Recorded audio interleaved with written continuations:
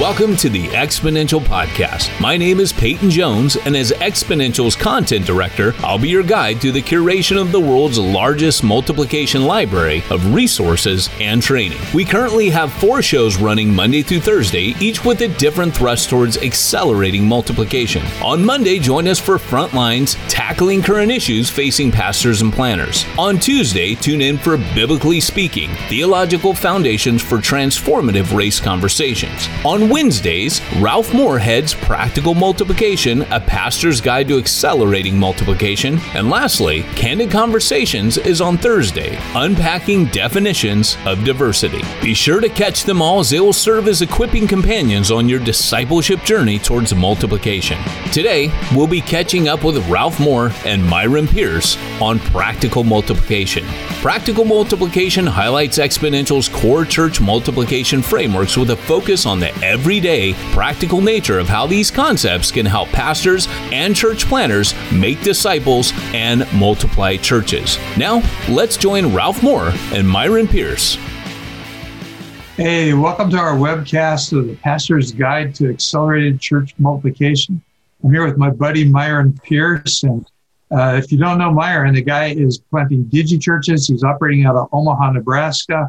Started with a church of about 300 pre-COVID, up to at least 10 times that, and in Africa in 2 different cities, in London, England, doing it all over the Midwest, in New Jersey, doing some crazy church multiplication things.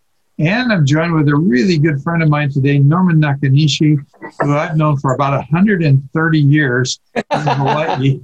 And I met Norman when he was about 12 years old, and he was thinking about becoming the pastor of a really big church, at that time about 800 people.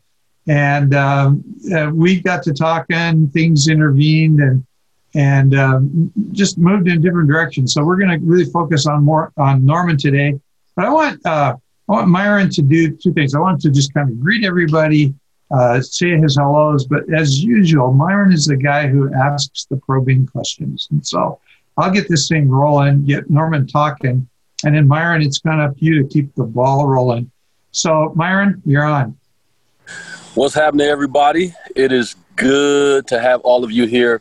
Hopefully you have been enjoying our guests and people who are practicing what Exponential preaches in terms of multiplication, disciple making, and accelerating what God is doing in and through the U.S. and around the world. So, Mr. Norman, it is good to have you here today. We are digging your Zoom background, so if you could email that to Ralph and I, that would help us practice some nostalgic, some nostalgia as we envy, at least me envy that you are there and I'm here in Omaha. So it's great to have you, Norman. Oh, great to be on. Thank you for having me. Mm-hmm. Yeah, it's great to be with you, Norman. It's cool looking at that beach because I used to surf real close to there, kind of old man surf wave. But, we got started, I think we met at a denominational meeting. You were thinking about joining the denomination I was in and getting ready to take over this church. And I kind of thought that was going to be a dead end for you. And you were quite young. And so I remember asking, why are you going to do that? And you gave me an answer, but inside of that answer, you begin to do some different things, starting in a warehouse with a handful of people. And I remember being there. It was beastly hot, no air conditioning, horrible place. But tell us your story, how you got from there, that conversation that day to where you are. Tell us a little bit about Sam Webb.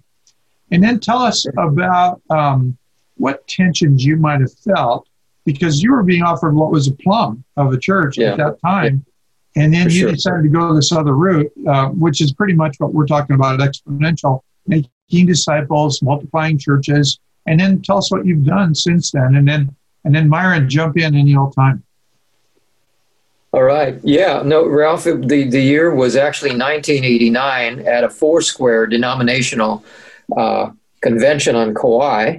And actually, interestingly, your friend Wayne Cordero and Anna, I remember we were walking the beach and they were encouraging us to join. And oddly, you were over division or the region at that time, and you encouraged me to really ponder this and really hear the Lord on it. And so, yes, you actually asked me, and when you visited the church I was at, which at the time was Grace Bible Honolulu, you're right, it was a plum of a church pastored by a great man, Sam Webb. You asked, what are you doing here? And I think you called out of me, I think you saw in me a church planter, not someone who would inherit something. So I grew up in that church, my wife, my children. So there was a sense of familial obligation to actually take the work. When you ask the question, and this is why probing questions, maybe that's why Myron is on this podcast, but probing questions can surface the voice of God is what I learned at that moment, because something struck a chord in my heart. And for the next 10 months, I could not shake the fact that I felt like the Lord telling me, this is actually not your inheritance. There's another place and places for you. But that conversation struck a church planting bug inside of me. I couldn't really wrap my mind around it. And so nearly a year later, as it would turn out, we started actually in a recreational center with a handful of people, literally a handful of people. In 1994, 3 weeks, we had nowhere to go. So what we were going to do is actually meet at the park, because we said Ralph Moore did that at Kailua Beach. So if we have no place to go and God doesn't provide a next shelf for us, we're just going to go to, at that time was Pearl Harbor Park, where it's now named Pearl Harbor Park, right on the side of Pearl Harbor, which is why the name of our church is Pearlside Church. We're just pretty much on the rim of Pearl Harbor. There's nothing, revelational about that. Then a school opened up for us that was way up at the top of Pearl City, and we were there for a year. And the warehouse we had was like our hub, our headquarters we would use for training. You actually came and taught a church planting seminar and discipleship seminar at that time. It was steaming hot. You're right. There was no AC.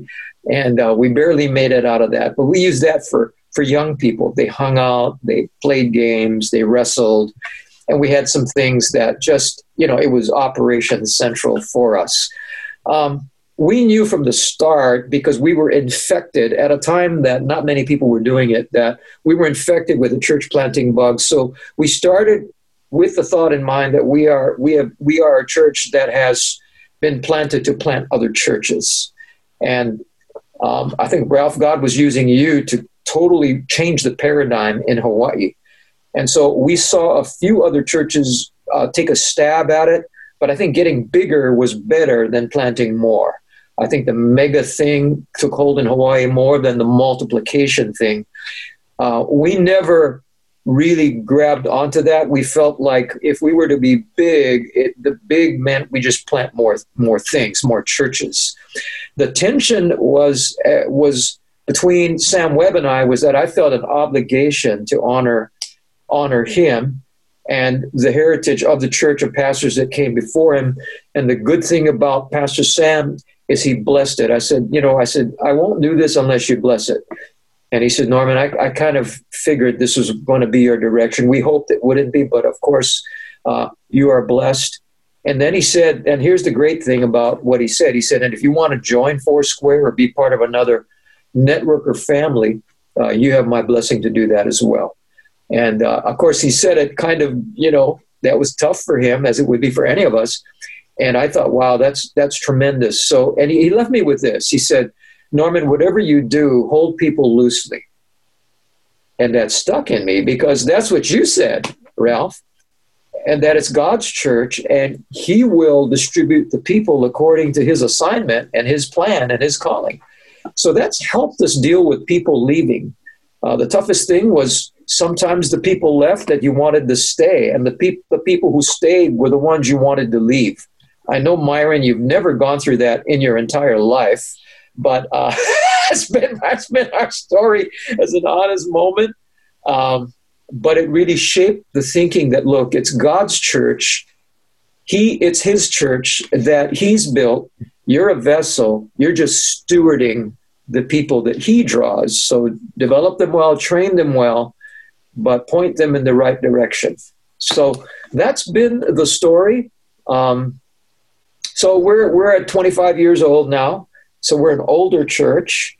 We're about 3,500, on a weekend.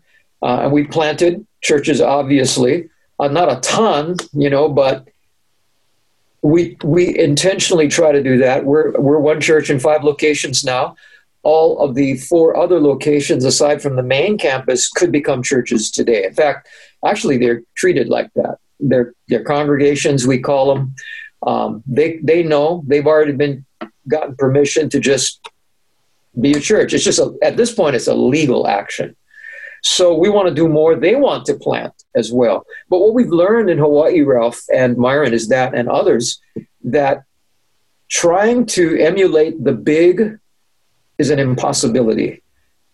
But if you think small, and you think churches that are various sizes, but we go back to the book of Acts and you start with a nucleus and you think small, micro, the possibilities are endless. Because here in Hawaii, there's a scarcity of land on any island. And so you can have a building, but you'll have no parking. So it forces us to be innovative and improvisational and creative. And now with COVID, oh my goodness, I think all the churches now are having to really look at how to use technology, the virtual world, and the online conduit. So that's a synopsis of where we are and who we are. Norman, I have a boatload of questions, and I'm not sure how much you're going to be able to get to them. And not to mention, there should be some questions that will be coming in from our audience. But my first question is, I get this impression from you that honor is a big deal for you. And so my question is, what role has honor played in the value for multiplication? How is that connected? Well, I think honor goes both ways. Certainly, we know that character is displayed by humility. So any aspiring leader or planter should have a respect for the leaders above them and who disciple them and who work with them, because if they don't have that, they will crash when they have their own work. At the other end, though, there's a reciprocity to that, is that if I honor them and I empower them, I find that they will honor and empower you. I think it's got a reciprocal relationship. So that's the deal. And I feel like because I think that's in Scripture and that's in me, if I find that a young upcoming leader doesn't have that in them, I won't discount them, but I'll put them on the shelf, because who we are precedes what we do. That is so good. And another thing I heard you say, Norman, that I'm intrigued by is, you mentioned Ralph and how after that conversation, it sent you on this journey of listening to God. And then you talked about you wouldn't leave unless there was a blessing. And then you talked about looking for space, and if God didn't open it, we'd just meet at the beach. I think, I think a lot of times we're looking for the mechanics of church planting without the voice of God as an asset. Talk to us about that value that you have for the voice of God, and what we miss if we presume God wants to do something that He hasn't told you to do. That's right. Well, that's so good. So God used Ralph to bring an awakening in my spirit. The church that I came out of, I was a great church, but in its day, I can't say that it was a multiplying church. So God used Ralph to awaken that in me. And then, because Sam Webb was one of my spiritual fathers, I consider Ralph to be that as well, quite obviously. And it's like the Lord spoke to me to leave out of Genesis 12, leave your father's house and go into the land that I will show you. At that time, we were actually moving from town into Pearl City, the community in which I now pastor.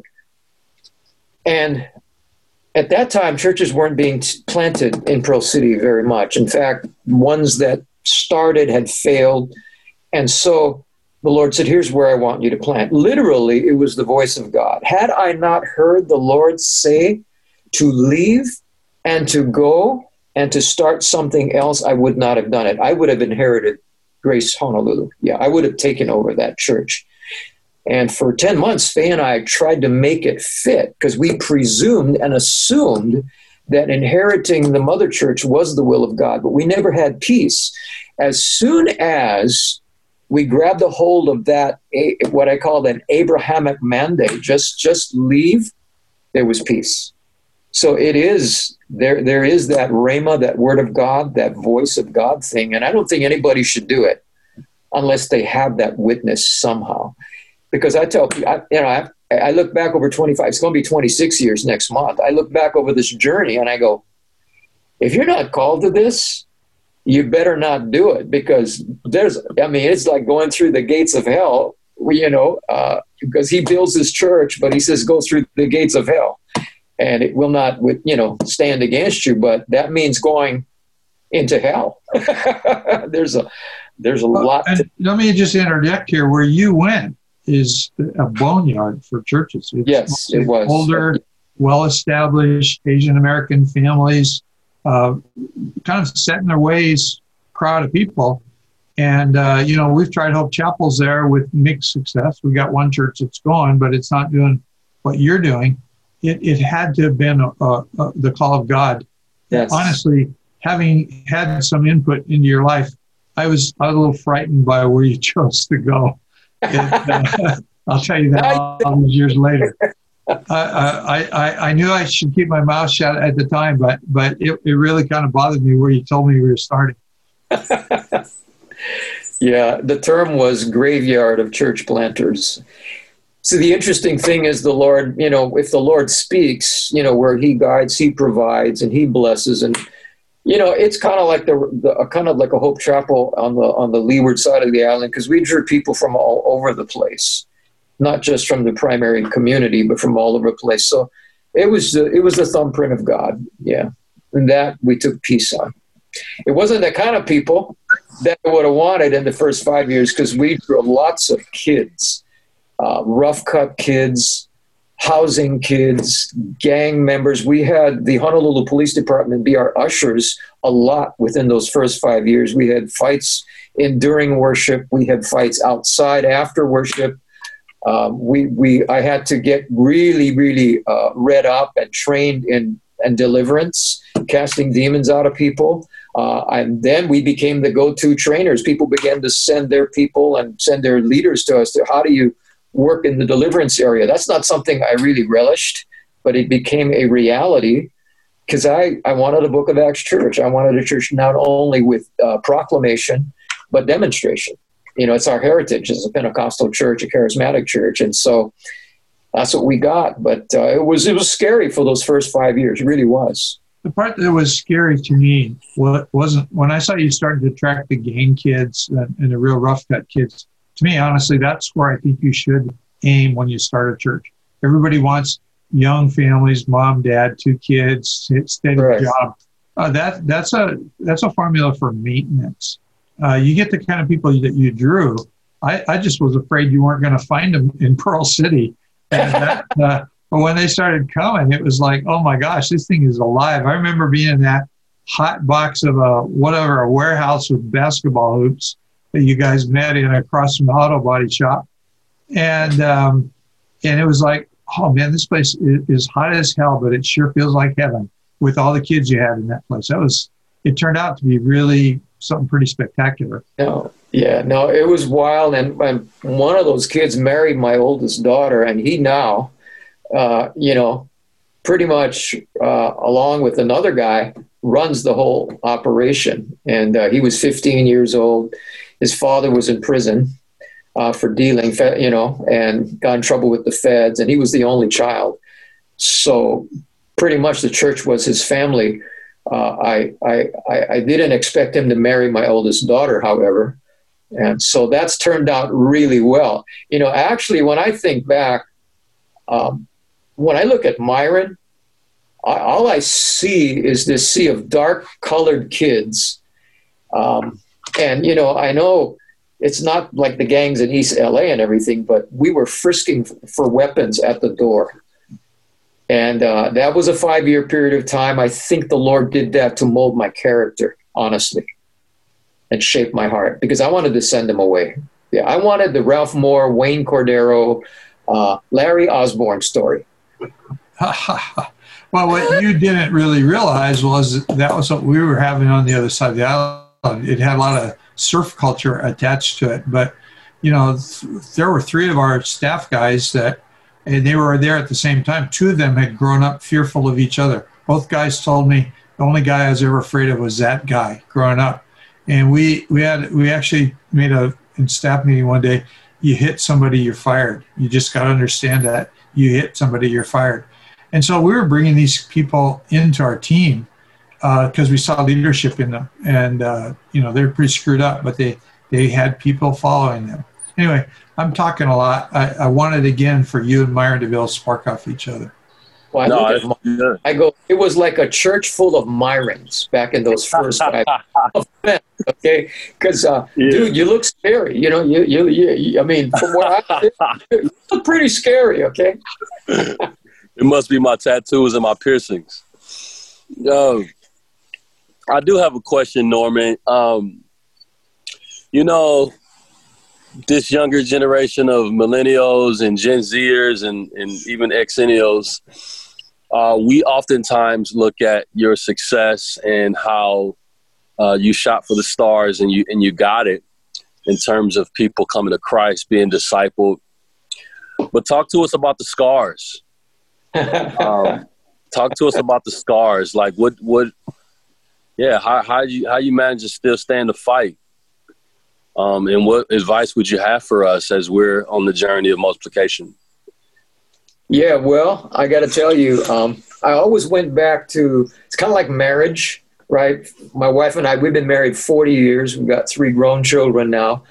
If you knew, we always go back, did God say? Because if God said, then he'll give you the grace for the battles. It's within the battle, I think you have to go back to, wait a minute, this is what we're doing is based on God speaking to us, his living word. What Ralph doesn't know about is along the way when I was seeking the real confirmation to plant and not inherit, I was in his bookstore. I spent a lot of time in Ralph Moore's Hope Chapel's bookstore because if you go to the bookstore, he had filtered out all the junk. So the essence of multiplication and church planting, because this guy's like a reader of readers, leader of leaders. I just buy the stuff off of his shelf. There's nothing that I haven't read or listened to that he's written. So that became part of our DNA. Well, all of that within me helped me weather the storm. Because I will say this, you have to be linked to people who've gone ahead of you and have that. I think a leader should always be discipled. You know, a leader needs a leader. Everyone needs a coach. So I had the word of the Lord, but I also had someone who had gone ahead of me, right? Reading the book, Let Go of the Ring. I mean, the hippie movement and the Vietnam era. I mean, like deja vu, here we are again, you know, in the battle for the sanity of a republic with our Constitution being challenged. Well, Ralph's gone through that before. So having a guy that's gone ahead of you and done more than you, I would say is critical. And having these platforms and having people you can talk to and glean from and learn from, in the battle, you can't battle alone. You must have a family, brothers, friendships, a network where they come beside you and you can process. I think that carried me and carried us through, for sure. That was, to me, that's major right there. Wow. Yeah, I don't know where I would be without the Ralph Moores of the world, and constantly they're like anchors of accountability, anchors of inspiration. And so that's pretty powerful. Let me ask you this. What's God currently doing in what you're leading as just a source of encouragement for all of us? What's he doing currently? I can tell you that when we made 25 last year, I mean, you know, we found that it takes longer to establish a foundation than originally thought.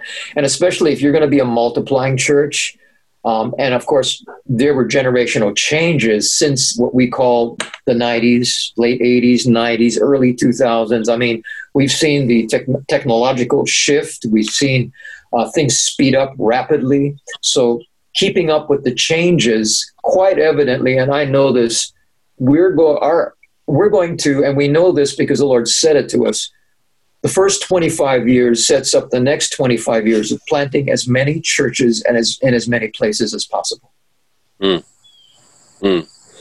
With COVID-19 hitting this year, what pivots did you have to make, and what did you learn as you made them? We learned to quote the great theologian Clubber Lang from Rocky III. If you haven't seen that movie, Myron, you're not going to be able to get into heaven. But what have we learned? Pain. This has been hard. I'm not going to sugarcoat it. And unlike Ralph, who's a Generation Zer, Ralph's never grown up. I'm an old soul, so technology has been hard. He would always tell me, look, Norman, you're gonna be irrelevant if you don't get your face into social media, technology. So hence, in the battle, the need for mentors, right? Larry Osborne, you've had him. We've developed a friendship. I'm trying to get Ralph and Larry to actually commiserate. I was at Larry's house trying to make that happen, actually, at the time. What have we learned? Technology? Well, change is inevitable. Fast change is inevitable. Rapid change is inevitable. And you had better change with it. And you're not going to be able to keep up with the speed and the acceleration if you don't really value and embrace technology, the online virtual world. So we made a huge investment recently. Our board just approved it, a huge investment to develop the online campus, not just post information and not just video plays, but actually have an online campus. So so fortunately, what's never stopped, that we have a lot of young people. That's never stopped. So how we started has continued. We've got older now because the younger people grew up, but our value, what we learned is stay young. And especially because young people, that's where they live. So we've been able to bring younger guys on, in their late teens, early 20s, mid 20s, late 20s, and it's second nature to them, and to empower them and let them teach us. That's the pivot. I know a lot of us are wondering, or maybe even asking, so I'll ask the question. Two things that you said that are so powerful. I want to go back to what you said, because I'd love for you to unpack it. 2 points. The first point is, you said in Hawaii, we've had to learn how to think small. Yep. Can you unpack the how behind that, and then unpack the how behind, like, how do we stay young? Because you're a 25-year-old church, and yet you're still young. How did you do that, and how do we do that? Well, first of all, I've never grown up. I think, let me just share with you what's helped me stay young. Although I'm not a technological whiz, I'm really working at it. And, I hear Ralph's voice actually in the back of me for that. Okay. So that's the first thing, an intentionality to stay young, a value of that. It has to be an embracing of an intentional, deliberate embracing of that value. My background, fortunately, is I love sports and I love music. I was a professional drummer before I got and I was especially adept at playing, and you like this, Myron, black funk music. So I'm actually black on the inside. Come on now. Come on. Oh, yeah. So, and I've got an African-American former NFL San Francisco 49er who's my music director, and we've been buddies. Wow, okay. Helped him come to the Lord, and he's related to Evander Holyfield, by the way. So, and he's young. He's got 3 boys that have never grown up, and they're all successful today. So having affinity for athletics and for music has kept me young. But I think the Lord just made me young. I think because the church started with young people, and I also know this, we all know that the harvest is young, that people, if you can get them younger, you can disciple them easier.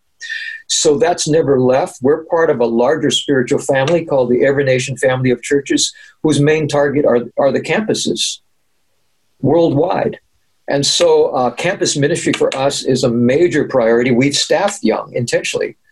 And so, and again, nothing revolutionary, but again, we can say it, but not do it. So what we've done, we've stacked the deck towards the young.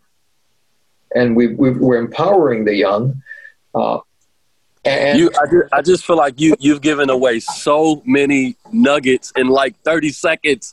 Like the first thing you said is intentionality and affinity. Like you have like those affinities that you have attract that younger generation. And then you said, you talked about like staffing towards young people. Yeah, and not Ralph. Yeah, that's so powerful, man. To be honest, sometimes I looked at Ralph and in my mind, I would go, what the heaven is he doing? Back in the old days, you read his books, but I got to see Ralph as a senior pastor planting numerous churches on the island and drive 20 minutes to meet with him, where other people had to just hear about him and listen to, remember this one, cassette tapes, and read about it. I got to be with him and ask him the probing questions you're now asking me. Yeah. And there's something that's caught in that. There's the content, but there's the impartation. And I think what I got from people like Ralph to begin with was faith. Because faith, none of this works. It's not methodology. It's not technique. It is hearing from God, also taking these steps of faith. Well, Ralph had faith in young people. And I think that just transferred over to me. But over 25 years later, we continue to have faith in young people. That's so important because the church gets old. And I think COVID is saying the church has to stay. In fact, the church has to stay young and embrace the virtual world or she will die. We have a question that came in, Norman. To what extent do you have young people in places of leadership? I mean, are they on your board? Are they ad hoc committee? Are they to what extent? And what's the funnel like? Like, what are the phases of leadership for young people? Yeah, so they start out obviously as volunteers. Then they usually volunteer in the kids ministry, youth ministry, middle school, high school, college. We have a strong college ministry. The campuses, where you reach a lot of these leaders that are being exposed to all kinds of knowledge. So we stack a campus ministry staff strong. They start as campus ministers, we call them, and they actually raise their own support. So they develop faith. The church supports them, but they raise support from business people in the community. And then that's where the church planters come from, because they know how to evangelize, make friends, disciple individuals, lead small groups. And then from small groups, they start coaching a section of small groups. And pretty soon, you have these congregations, right, that emerge out of that. Eventually, they'll come on our staff, right, and they'll be, as we have our congregational leaders, were former teenagers. So now they've grown up. Of course, some have left and planted, whether it's on the mainland or other places of the island, but that's the progression. But they start as a volunteer. They start as this. We watch to see how well they disciple people, not just evangelize people, disciple people. We look at relationships, their ability to make friends and turn friendships into friends into disciples, then how they lead small groups, how they multiply small groups. That's the progression. And we figure that if they can multiply small groups, we got a budding pastor here, a budding planter here. Then it's developing leadership skills, because leadership and discipleship, though they're related, they are different skill sets. And once we know we have a leader, my mind, especially moving forward, I'd like to see that guy be a congregational leader and a church planter. So we staff young. You asked about COVID. We just staffed a 24-year-old boy wonder, and he's an amazing, amazing guy who knows technology. He knows the online world and everything else. Newly married, and he's just amazing. And so he has elevating our virtual world ministry tremendously. But again, you look at a guy like that, he just made 24, and there's on his team, there's all these the millennials are old now. Right. You know what I'm saying? Right. Right. And I'm 65. I'm not as dang old as Ralph, but I'm old enough. And Yeah. I'm looking at that. I'm going, if I stop and think too long, I'll get scared. And that's the point, is I don't stop and overthink it. Just step out and do it, because we have scripture as an example. The heroes of faith were young. David was young. I mean, who was using a slingshot? Really? Right. I'm sure he slew Goliath. I'm sure Amazon, Israel blew up. His parents ordered slingshots. That's how you kill a giant, right? People rocks different.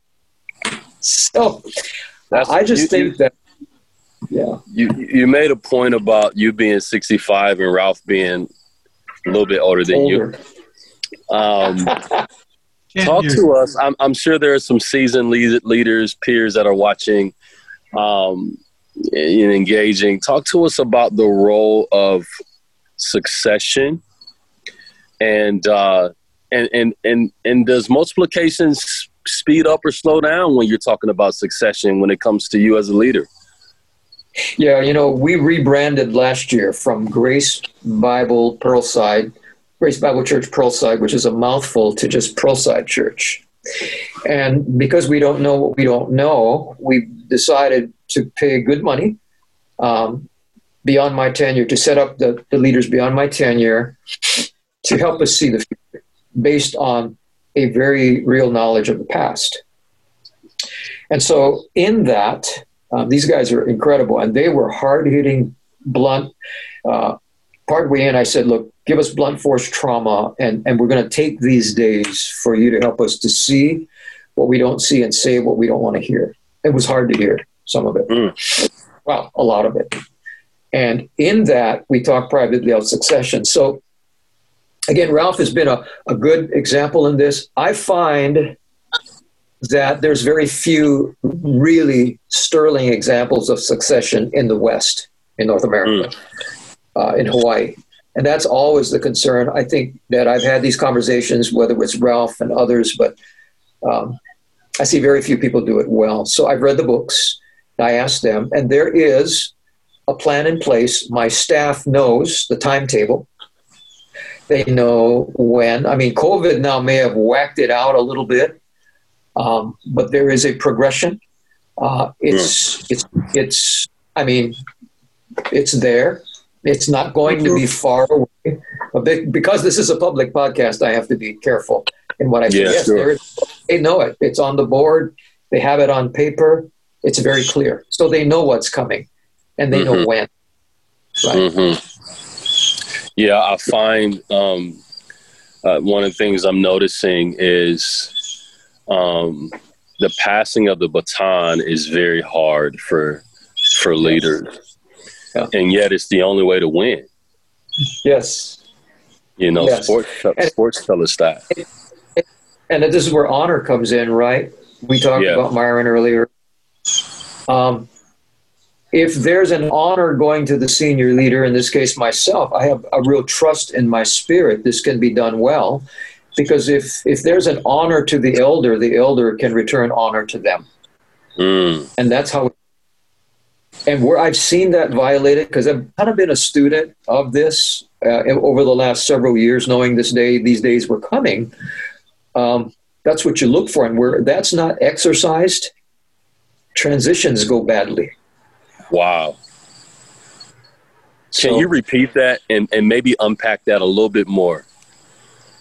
Well, honor needs to be reciprocal. In other words, in succession, I think the first thing you look for, I think the Bible teaches this, is there has to be honor towards the elder, the leader, place. And if there's not that, then there's no sustainable character in the succeeding generation. At the same time, if where there's honor and respect, then, and it's time, then people like myself need to honor the fact that it's their time to receive honor now, just as I received honor in a past day from people like Sam or Ralph Moore, people like that. And so there's a perpetuity of honor. But I look at scripture, I look at examples in the present world today or the recent past, wherever there was dishonor, the passing of the baton, I find there are problems. Maybe not all the time because you work it out, but generally speaking, it doesn't go well. At some point, it blows up. At some point, something goes wrong, and it's not sustainable. Man, that is so powerful. I mean, look at the Book of Kings. I mean, there's more bad kings than good ones. Right. I think that's a character. Yeah. Well, while we're talking about succession, passing the baton, I want to ask a question. I've been. I want to be careful how I ask this. Well, during the years that I was in Hawaii, especially in the 80s, the 90s, the early 2000s, kind of the locus of church multiplication, disciple making and church multiplication, kind of fell on Wayne Cordero and myself. It actually probably started with us in retreat in Kailua Beach Park. Wayne showed up 2-3 years later. They built bigger churches than us. They built almost as many churches, though, as we did. And both of us reached out pretty much into Asia, real strongly into Asia. Some of ours went around the world. But after Wayne's, I guess, semi-retired. I think he's kind of coming back to Hawaii a little bit. But I'm definitely out of the picture other than once a year and whatever I do with Exponential. Has someone else picked up the baton? Is there, because usually it revolves around a leader, I don't think an institution. Is there a locus of church multiplication in Hawaii? And if there's not, what can we do about that? You know, Ralph, I'm glad you asked that question. And I know you asked me to address that earlier, but I'm going to just go out and say no. And that's why we like to bring you in live, and here's the deal. I think the Assemblies of God have tried, and I think Clayton Cole and First Assembly, the great church on Red Hill, that's been their heritage here for many decades. I think they're trying. I just don't see it. Jim Morocco, great man, has tried, and he does it all over the world. His model is unique, as we all know. I can't say, and this is what concerns me.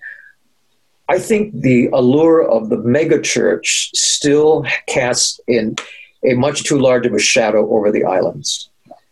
And we need an injection. And I'm not saying this because I'm kind of, we say in Hawaii, o male male, kind of worshiping Ralph, but it's almost like, Ralph, you need to come to Hawaii and we need to just put you up on a stage or we need to have an exponential event here to create the awareness that I got from you, that others have. Obviously the exponential movement leverages who you are.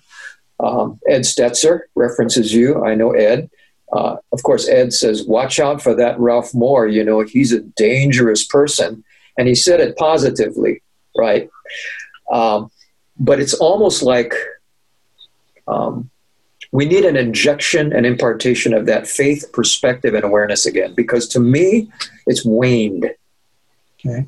So let me ask another question. And boy, I'm manipulating, I'm being my full-on self at this point. The church that I left when I came to Hawaii in Hermosa Beach went on and planted churches, almost church for church, that we did locally, they did in the United States, and they went further around the world than we did. It's pretty amazing. That hasn't happened in the churches that I left behind in Hawaii. And I think a lot of it is the influence of the mega. Hillsong came in just as the whole Hybels deal was waning. All of a sudden there's a Hillsong thing and people are thinking in those terms. And to me, it's very distracting from the Great Commission, honestly. But so I would love to see Exponential have a footprint in Hawaii. They're getting ready to do Exponential in Australia.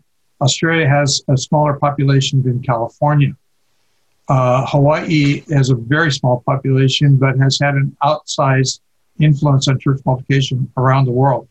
So my questions are, if Exponential were to do a regional event in Hawaii, do you think the churches in Hawaii would be interested? I know we have the great HIM thing that happens every year. Do you think that we could get traction in Hawaii? And then the second one is really loaded. Would you be willing to host such an event on your campus? Yeah. The answers to those are yes and yes. It's a no-brainer.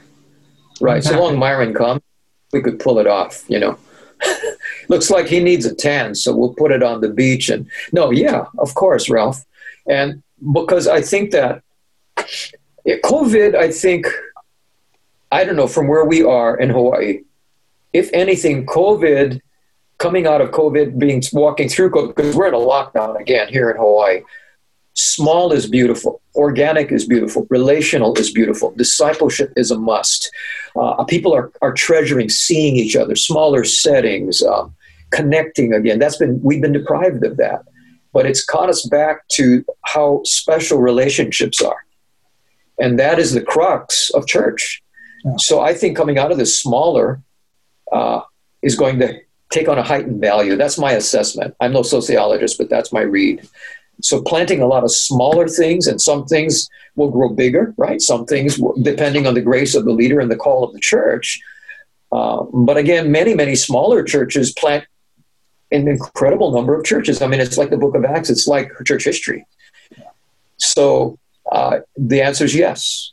When I first moved there, we couldn't rent a public school. It was illegal. Correct. And the law changed.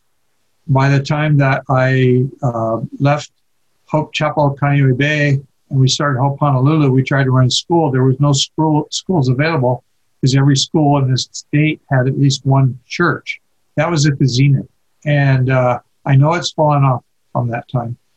And so, I'm hoping and praying we can, I hope that my friend Todd Wilson is listening to this, because we would love to see Exponential in Hawaii, because I think, and if Exponential does it, Myron and I will show up. That's a promise.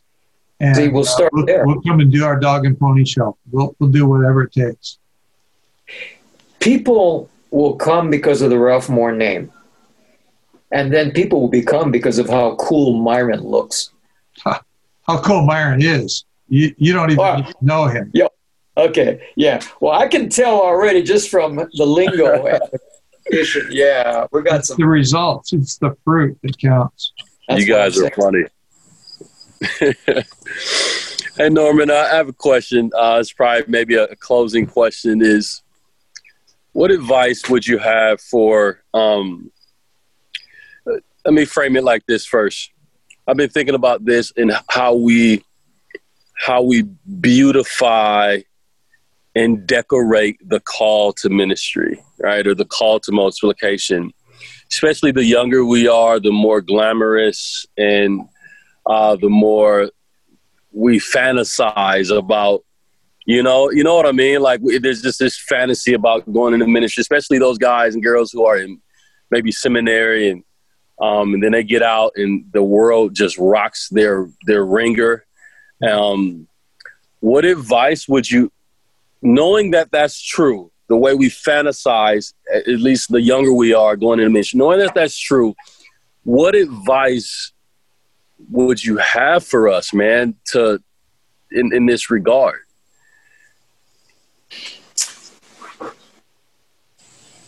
Get close to someone who will disciple you, mentor you, coach you, because they'll put the reality into you and frame you with the perspective when all hell begins to break loose, because it's not if, it's when.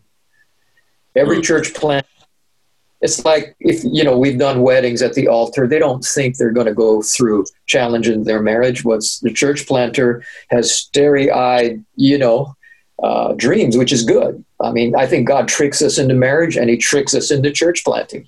But when stuff begins to rock, I've had people I could go to, books I could read, authors I could connect. And I'm going to just give a shout out. I've met a lot of church planters and church multipliers. The leader of our movement, Steve Merle, is one of them, a great man. He's no nonsense. He's like Ralph. You guys have met. But Ralph, to me, I mean, if you will read his stuff, I've got his stuff right here on my desk, and I read them and reread them. There's something that goes into you if you're close to someone, that when your faith gains and the pressure mounts. It's amazing how I can just read a few pages of a book by Ralph or Steve, right, or a Larry Osborne, whom you've had.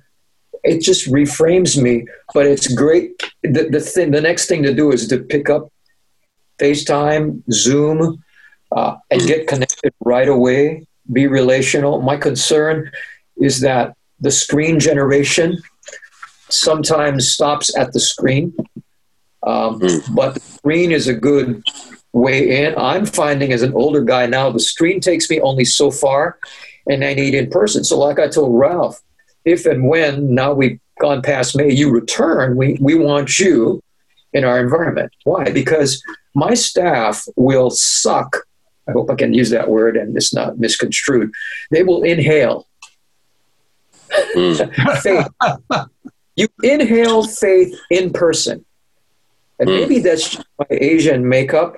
I can't seem to inhale faith, impartation-wise, from a screen.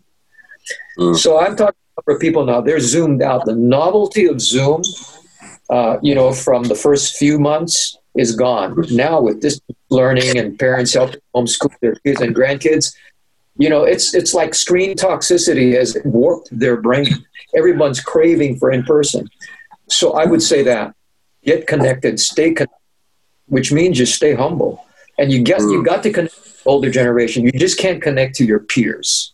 Yeah. I think the jury is out on this generation whether they will do that. But I think the church can shape that value and culture. Yeah. So I want to do two things before we close. We have about 8 minutes. We have a tradition at Exponential when we're at the conference. At the end of the conference, there's a kind of an altar call, and there are church planters and leaders who are at the front. And there's a call that Dave makes for people who feel like that they're called to plant, or they feel like, they just feel like God is nudging them. And it's what's in Dave's book when it talks about permission giving and impartation, and commissioning is actually what I'm talking about. Norman, would you take some time, visualize a lot of us in the audience streaming online, we're at the altar. We're at the altar. We're at the altar, the virtual altar, right? Would you pray and prophesy over many of us who are feeling the call, or maybe discouraged, or even burnt out, or maybe even this is the beginning of their journey of multiplication? Would you pray and prophesy over us, and then would love for Ralph to land with any next steps or things that's on his heart as we land our time. Amen. Father, in the name of Jesus, I thank you for every person on this podcast who are seeing it live, experiencing it live, or will see it in a replay mode. Father, we know that they're here and they're tuned in because you want them to be. And therefore, there's the seed of greatness, or the seed of a call to be a leader, a planter, a multiplier, a disciple who makes disciples, a person not only who maybe will lead a church, but plant churches that plant churches that plant churches. So we look at the Abrahamic mandate, that covenant, and we pray in the name of Jesus that there will be an awakening of the call to go that transcends the call to stay. And in the calling to go, there will be the calling to send, to train, to develop, to deploy, to send. But not only to send for a season, but to send and to keep on sending in subsequent, that it will be an unstoppable multiplying anointing. Father, we pray for the faith, the germ of faith to be planted, to be awakened, to be watered, to grow, to multiply. Father, we pray for dreams to be resurrected. We pray for visions to become clear. I remember being in Ralph's bookstore when your presence wrapped me around. It was a mystical moment. I began to weep. And I was with another church planter named Darren Laws, and he planted out of that bookstore moment. And I pray, Lord, that that moment will now happen to many who are here, many who are listening, many who are watching. Lord, that you will speak, they will hear, and there will be this witness, this undeniable, irrefutable witness. Plant, go, plant, start, keep on planting, keep on going in the name of Jesus. And we bless you for that, Lord. We know that you're working in hearts. We know that you're speaking to minds. We know that you're clarifying vision. And I would just say, I just sense there's many that you're on the fence. You've been pondering, you've been thinking, you've been considering. And the time of pondering and considering, I've been there, is over. And out of this virus, the Lord wants you to create a viral, a viral expression of church. Be open to the improvisational, the innovative, the creative, the new. Learn from the past, says the Lord, but create the future. Put your ear close to my bosom. Hear my heartbeat, and in it you will find strategy moving forward. My ways are not your ways, says the Lord, for as high as the heaven is from the earth, and as far as the east is from the west, so are my ways different than your ways. Be open, not only to learn from, to emulate, but to create, says the Lord, in Jesus' name. Bless everyone who's listening, everyone who's dialed in, and let faith grow, and let it explode as it did for me in my conversation with Ralph. The year was 1993. And those moments in the bookstore and in the times we sat together. Father, do your thing through this generation and the next one, in Jesus' name. Amen. Amen. As I hear Norman talking, as I hear Norman praying, my thoughts go back to a man who mentored me when I was really young. I met him when I was 16 years old, worked with him while I was in college, got to know him a lot better. While I was in college, he became the pastor of like 16 people. Church grew phenomenally, become one of the principal churches that people look to across the United States in many, many ways. And then I heard him one day say, God has called me to my town and to my generation.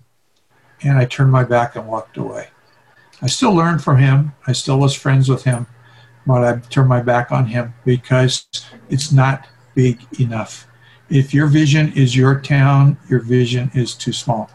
If your vision doesn't include people who maybe are yet unborn, then your vision is too small.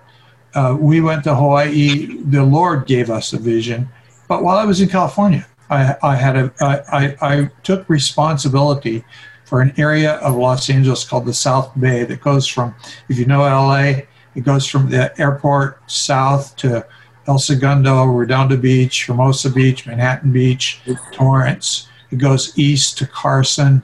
It goes up into Inglewood, which is African-American neighborhood. It goes into Gardena, which at that time was an Asian American neighborhood.